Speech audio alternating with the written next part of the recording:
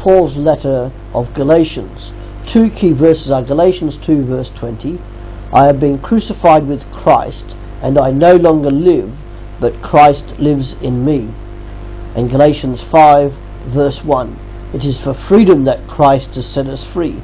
Stand firm then, and do not let yourselves be burdened again by a yoke of slavery. The book of Galatians centers on the conflict between grace and works in attaining salvation. In doing so, Paul writes about the Christian having faith in Jesus' work on the cross as the only means of salvation, rather than being held as a slave to the law. He defends the gospel of grace, explains it, and then applies it to the Christian walk by saying it is the believer's responsibility to serve one another.